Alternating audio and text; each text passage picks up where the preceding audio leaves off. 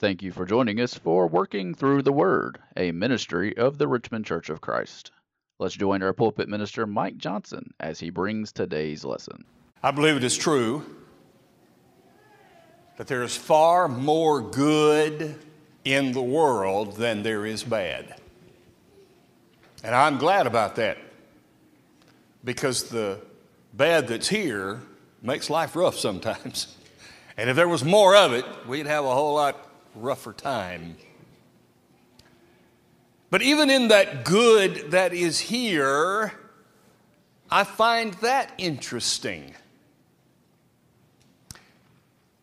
I often hear someone say, well, he is good. And a lot of times, that statement comes right after he did something bad. You ever notice that? Somebody got in trouble. He messed up. He did something wrong. And somebody says, oh, but he's a good person. And that seems a little bit strange, doesn't it? I mean, doesn't it seem strange immediately after someone fails to say, oh, but they're a good person? So I get it, and I hear that a lot, and I know that there is some controversy and some disagreement about what is good. Our theme for today is good. And I want you to notice two things. This morning, you're good. The good that you are is a reflection of God. And then this evening, God's good is a reflection of us. As a hint, we'll be looking at Matthew 5. Let your light shine. But for this morning, think with me about what James says in this text about your good, the good that you do, the good that you are. He says in verse 16, let no one be deceived. First of all, James says, I don't want you to be deceived about goodness. In the verses just previous to verse 16 is that discussion that James has about sin. And he talks about the idea that sin comes from within. When you are tempted, God didn't do it, but it comes from inside of you. And sin, when it is finished, when temptation leads to sin, that sin, when it is finished, when it does its work on you fully, it leads to death. First of all, don't be deceived about temptation that you receive not to be good. I remember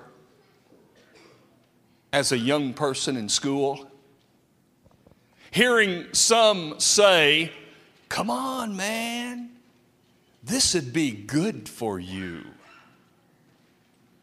And usually when they say it in a strange voice, when they say it in a low voice, sort of like they're sneaking up on you, you can pretty well guess it's not going to be good for you.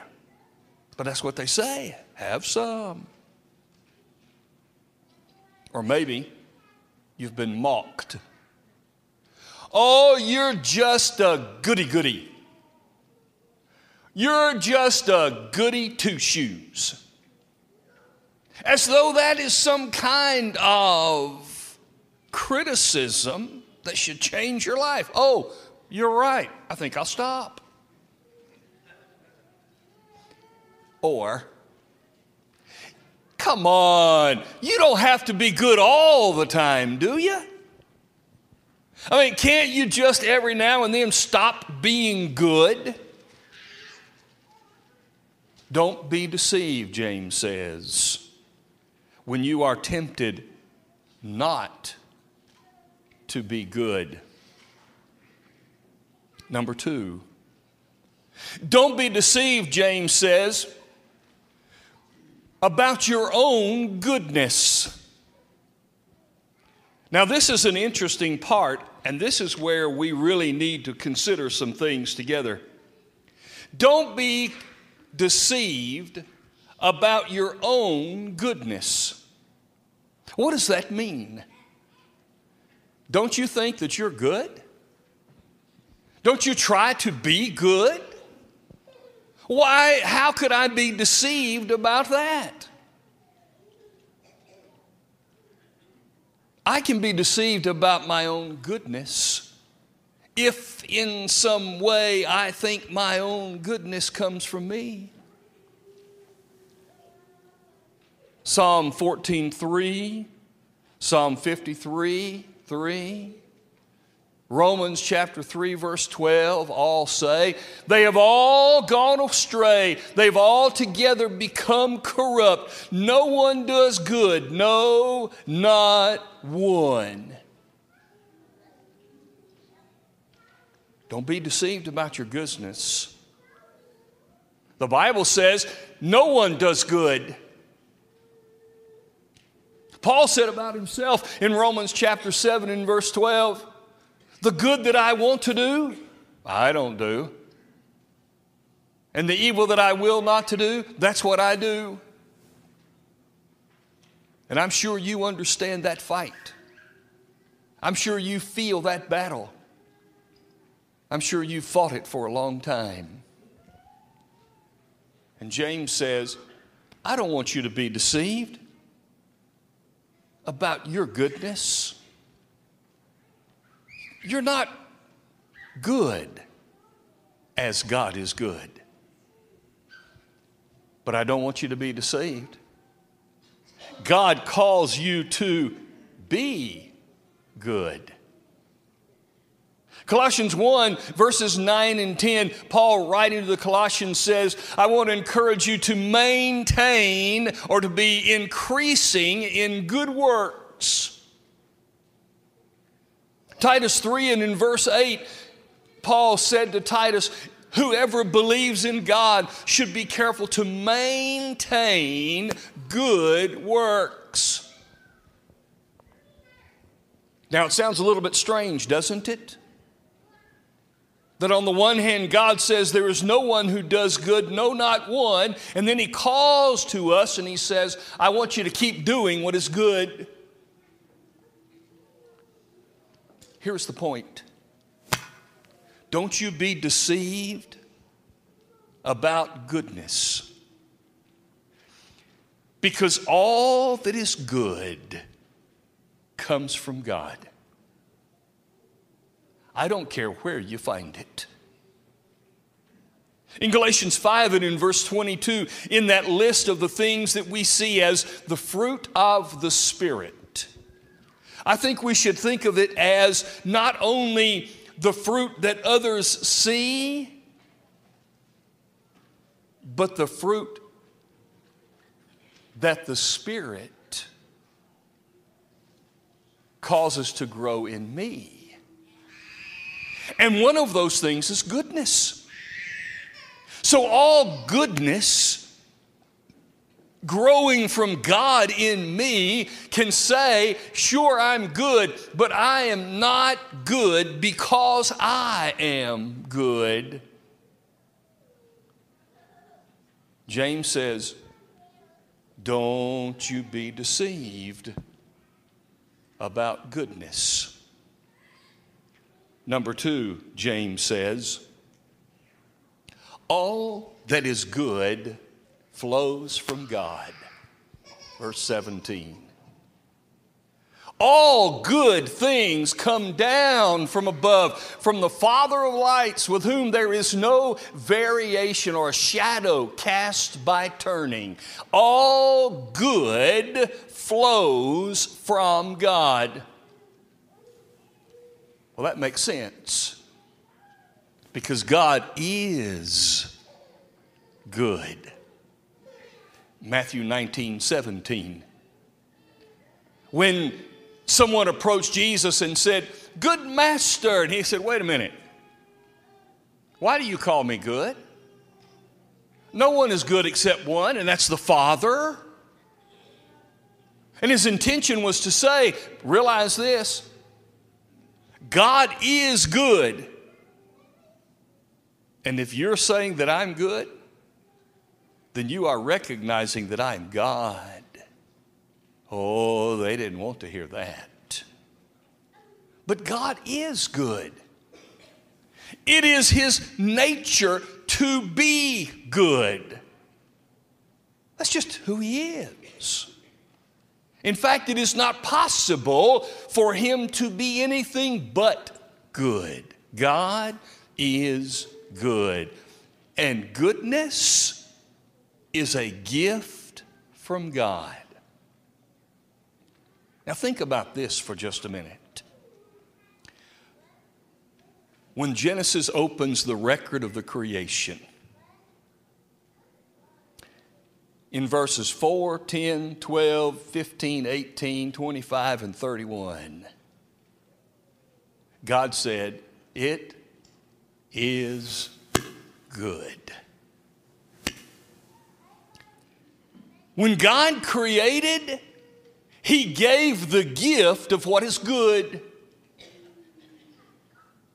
He didn't just give the gift of what would sustain.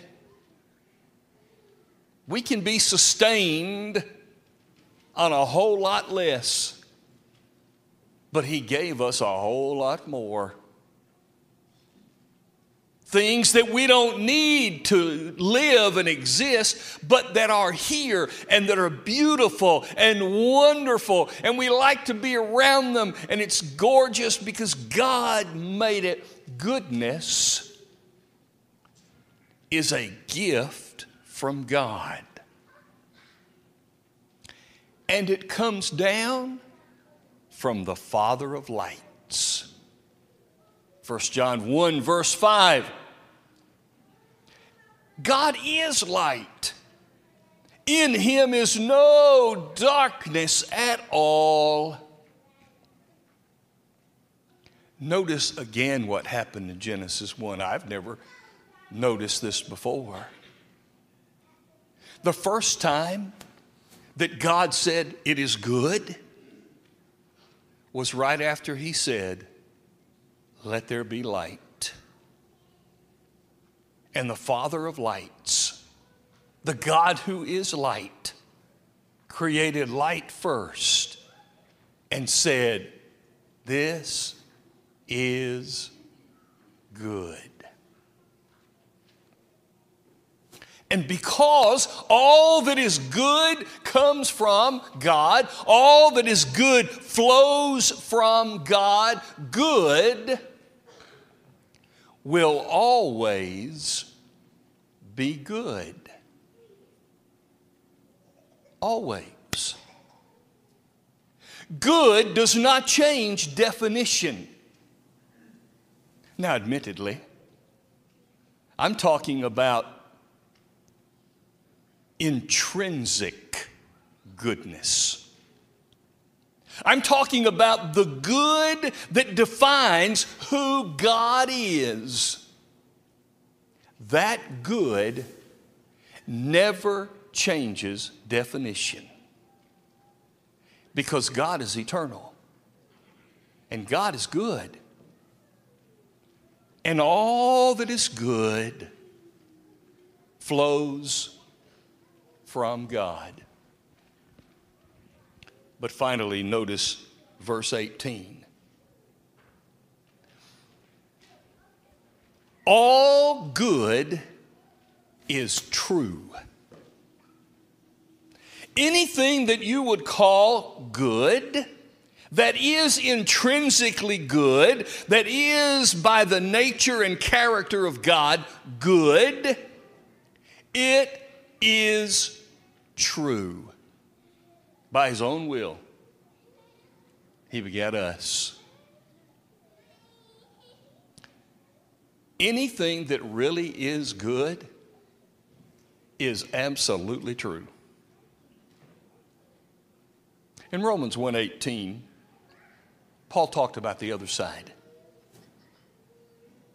For the wrath of God is being revealed from heaven against all ungodliness and unrighteousness of men, notice, who suppress the truth in unrighteousness.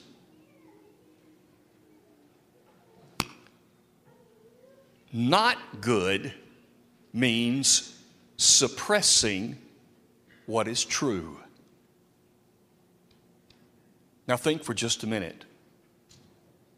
The ways in which you encounter the suppression of truth leading to something that is not good. For instance, the principle of situation ethics. Situation ethics determines or tries to find a way to decide what is good based on the situation when it arises. It's not about acknowledging the principles that are good and letting those principles address the situation.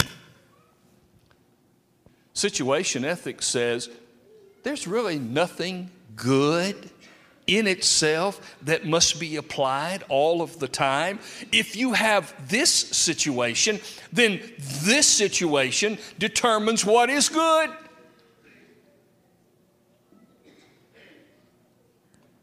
And there are so many ways that we might encounter that. But really all that it is doing is suppressing what is real truth.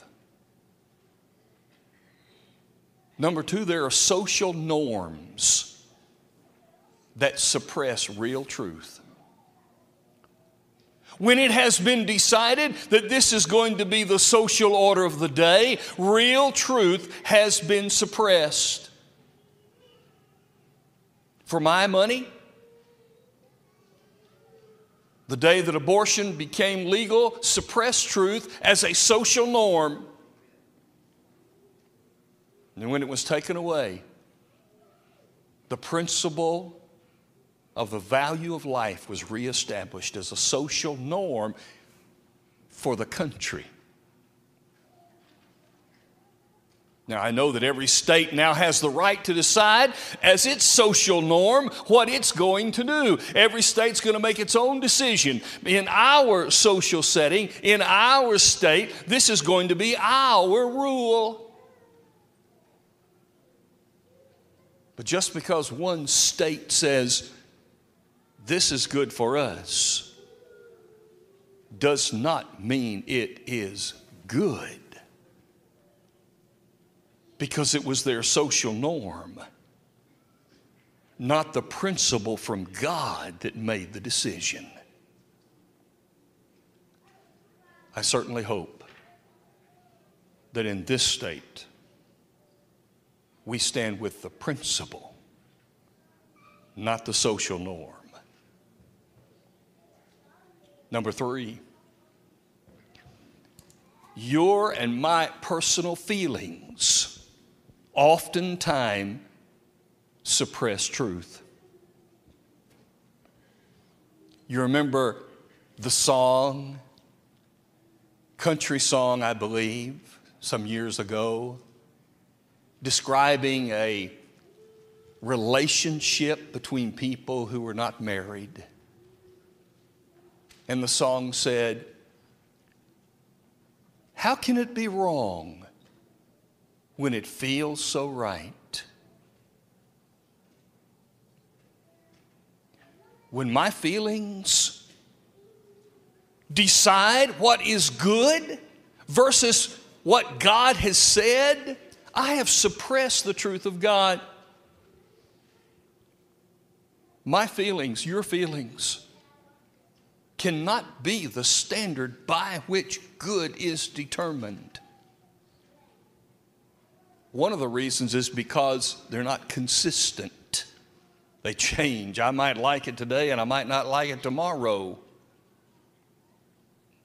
And it surely cannot be a standard by which we judge an entire society. And finally, my personal desires oftentimes suppress truth. What I want, what I like. Sometimes I just set aside the truth in order to do what I want to do. Don't you find that to be true in your life from time to time?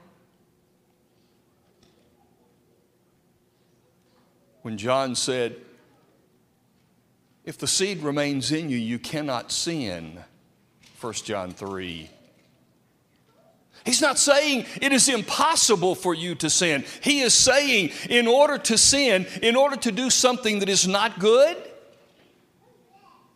you have to set the seed, the Word of God, aside in order to do it.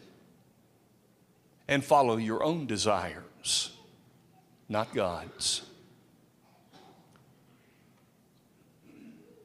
But then,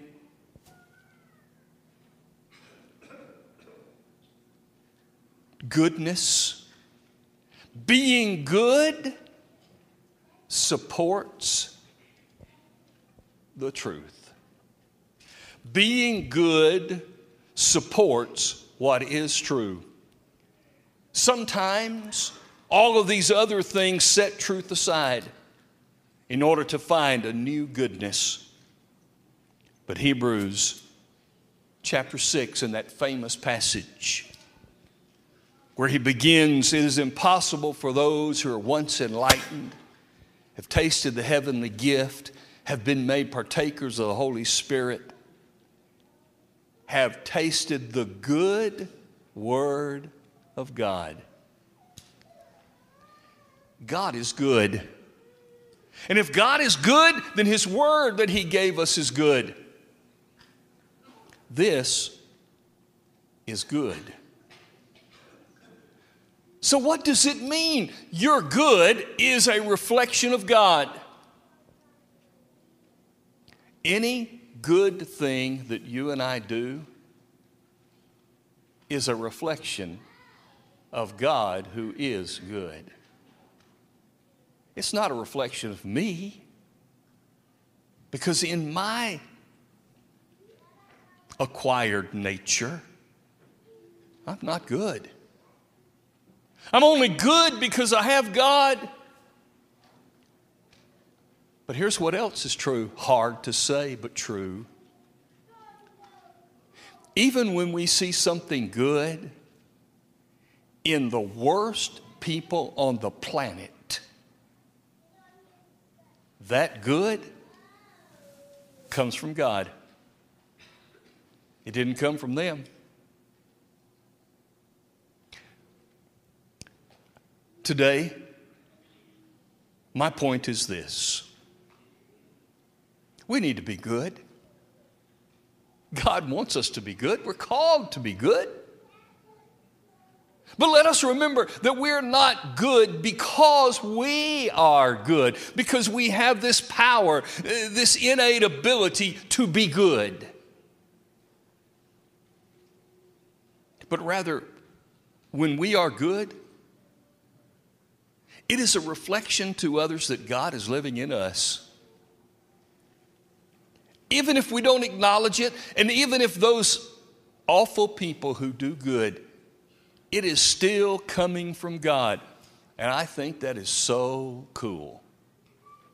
That people who spit in the face of God, when they do something good, it is still God's goodness. They just cannot get away from it.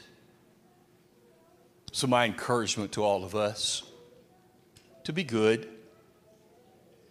but to honor God, who is good, to appreciate God for giving us goodness, and to acknowledge that without Him, I'm nothing. And I can't be good without Him.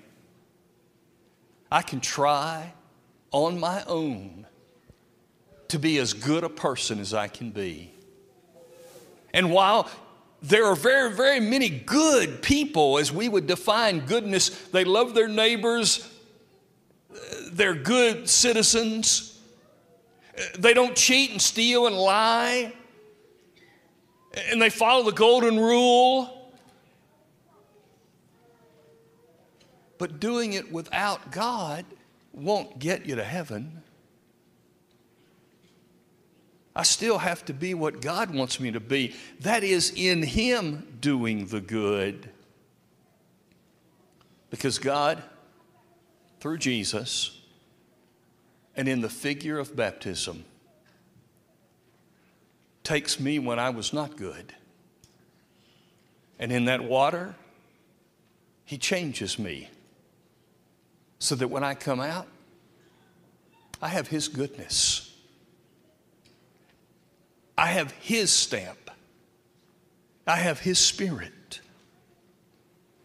And in that life, I can be good. If you're not a child of God, you can't be good on your own.